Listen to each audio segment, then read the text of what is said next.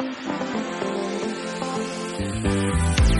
what's up, everybody? Welcome back to the podcast. So glad that you guys are tuning in.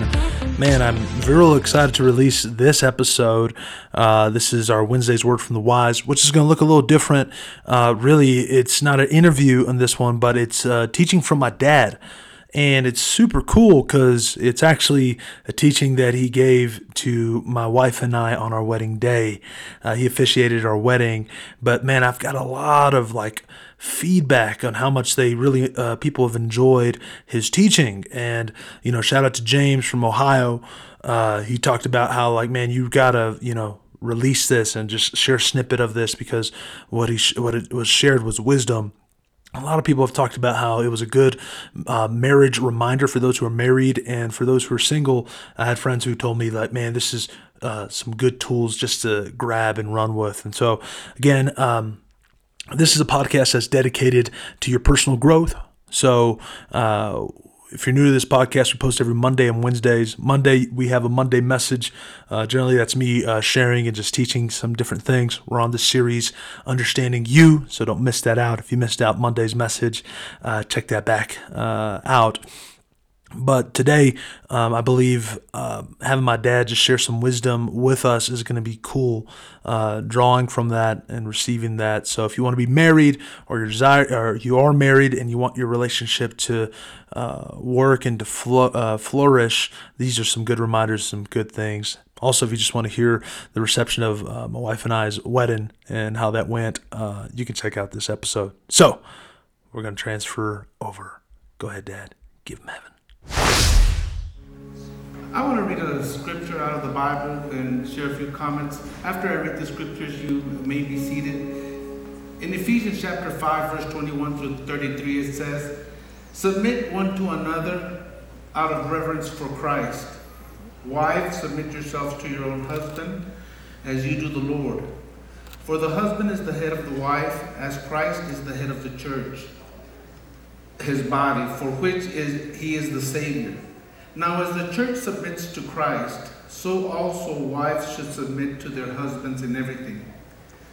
Husbands, love your wife as Christ loved the church and gave himself for her, to make her holy, cleansing her with the washing with the water through the word, and to present her to himself a radiant church, without stain or wrinkle or any other blemish, but holy and blameless. In the same way, husbands ought to love their wives as their own bodies. He who loves his wife loves himself. After all, no one ever hateth his own body, but they feed and care for it, just as Christ does the church. For we are members of his body. For this reason, a man will leave his father and mother and be united to his wife, and the two will become one flesh. This is a profound mystery, but I am talking about Christ and the church. However, each one of you also must love his wife and as he loves himself, and the wife must respect her husband." You may be seated. It talks about the word that many times we don't want to talk about, and it talks about submission. But I want you to notice that the scriptures starts off with submitting one to another. And what this means is that the husband is to submit to the wife, and the wife is to submit to the husband. And the only thing is that there is a difference in submission. The wife is to submit to the leadership of the husband, while the husband submits to the need of the wife. If Josue wants something, a meal or something, he tells Ella, "I want you to cook this for me." It's Ella's responsibility to submit to his leadership and say, "Yes, sir." But then she has to pull out the list and say, "You need to go to Walmart and buy all this." And it's his job to say, "Yes, ma'am." Why? Because she's going to submit to his leadership while he's going to submit to her need. And I always like to say this to the gentlemen. Her biggest need is not your pocketbook. Her biggest need is going to be your ear. See, because you ask Josue, how was work? He says, fine, good, awesome. You ask Ella how was work? Well, I woke up at 6 o'clock this morning.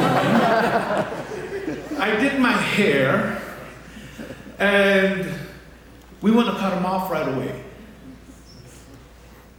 No, you have to be engaged in that conversation. You ask, you have to be engaged in it. Come on. And you have to give her biggest need. One of her greatest needs is, will you listen to me? Will you hear me when I have something to say? Another thing that I see is the relationship. I notice in the scripture that it does not one time tell the woman to love the man. Not once. I mean, you can go home and read it, and it does not say, wives, love your husbands. But it does tell the man, husband, love your wife. And I know all the husband says, well, that's why he's there, because he loves her. That's why I work and sign over the paycheck, because I love her. Yes, we understand that. She doesn't. And the thing is, when we're dating, men are goal-oriented. They're focused on one goal. So when you're dating, I saw her. I loved her. She has to be mine. So then we go and say all the good things, all the right things, and we do all the candies and the beautiful words. And she says, we come to this point and she says, I do. I gotta go to work. Gotta go to work. To support her, because I love her. But we forget that it wasn't all the expenses that you made for her that attracted her to you, but it was all those nice words you spoke to her. And guys, we forget to do that. And Paul is saying, Peter denied Christ 3 times. So this is very important, and if he's telling you 3 times, this is very important. Don't ever forget to express your love to her. Now the reason it never tells her to love the husband is because Dr. Miles Monroe, in his book on the purpose of a woman, writes that a woman is a helpmate, and he uses 3 words to describe her as a helpmate: as an enhancer, as a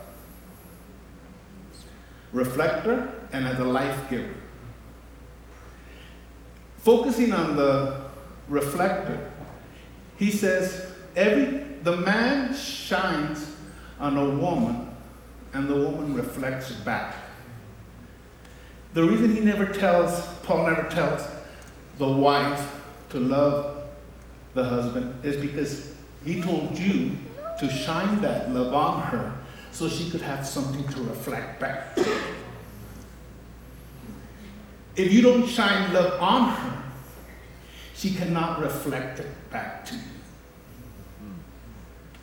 So you have to love her the way Christ loved the church and gave himself to the church without ever expecting anything back in return.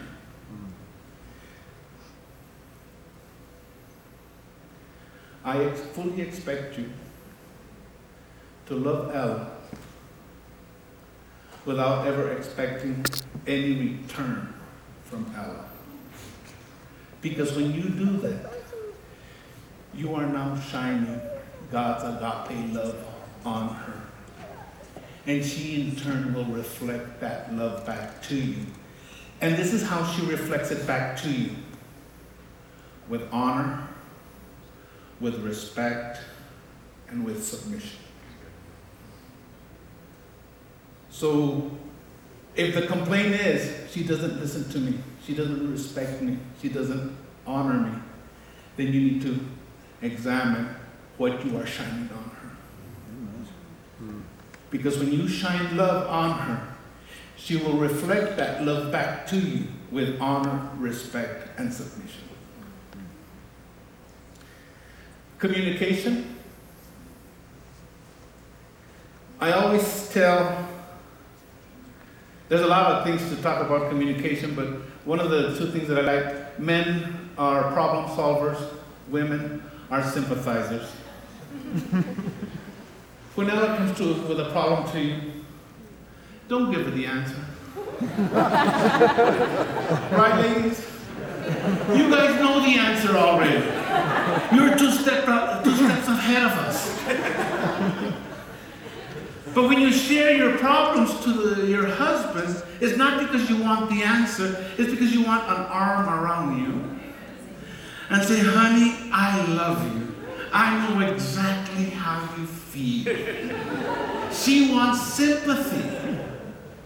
So you give her that sympathy, and you hold her, and you make her feel secure by giving her that sympathy. Again, men are problem solvers. So when you see him deep in thought, don't become that drip from the roof. What's the matter? I know something's wrong.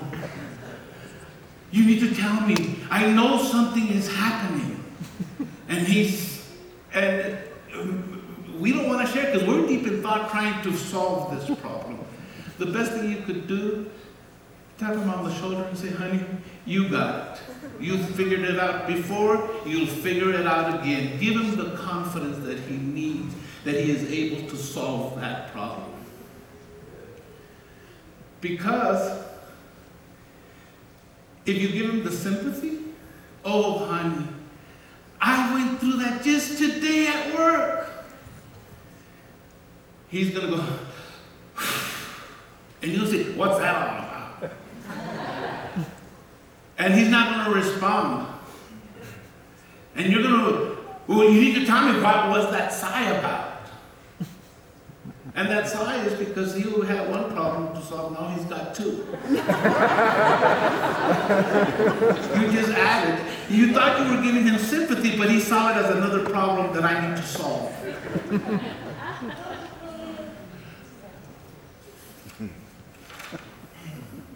Last thing I want to talk is being a spirit-led.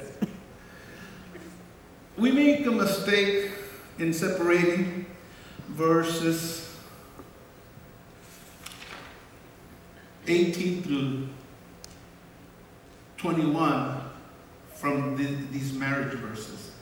Verses 18 through 21 says, and do not be drunk with wine, in which is dissipation, but be filled with the Spirit, speaking one to another in songs and hymns and spiritual songs, singing and making melody in your hearts to the Lord, giving thanks always for all things to God the Father, in the name of our Lord Jesus Christ, submitting one to another in the fear of God. And then it goes on into the marriage. We separate it. I've examined the scripture on marriage, and I come to the conclusion that what Paul is requiring the female to do is humanly impossible. What Paul is requiring the man to do is humanly impossible. Amen. But he gave us the key on how to be able to do it. And that's why I say we shouldn't separate it, because this is the how you're going to be able to accomplish this.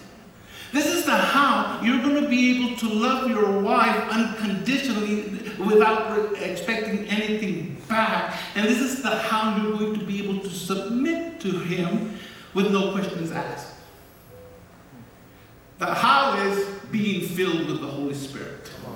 Amen. Being Spirit-led. And the way to stay Spirit-led is, first of all, you have to have the devotionals. with one another unto God. Sing together to the Lord. Then sing one to another those romantic songs.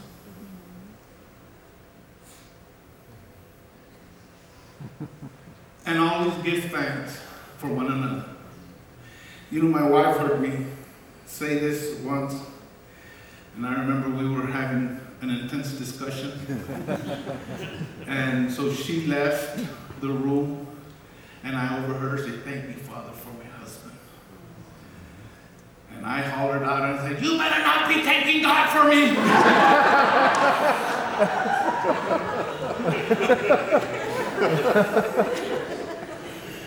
And I started to laugh. And that was Holy Ghost, because it just brought everything back to order.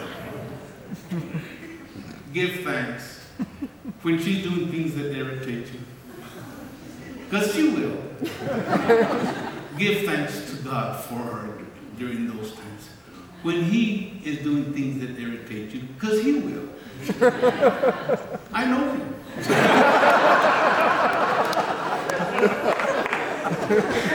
Give thanks for him. And this will keep your marriage filled with the Holy Spirit. And you will be able to fulfill this scripture of Ephesians. Father, we thank you for your word. We thank you because I know it's landed on good ground. In Jesus' name, amen.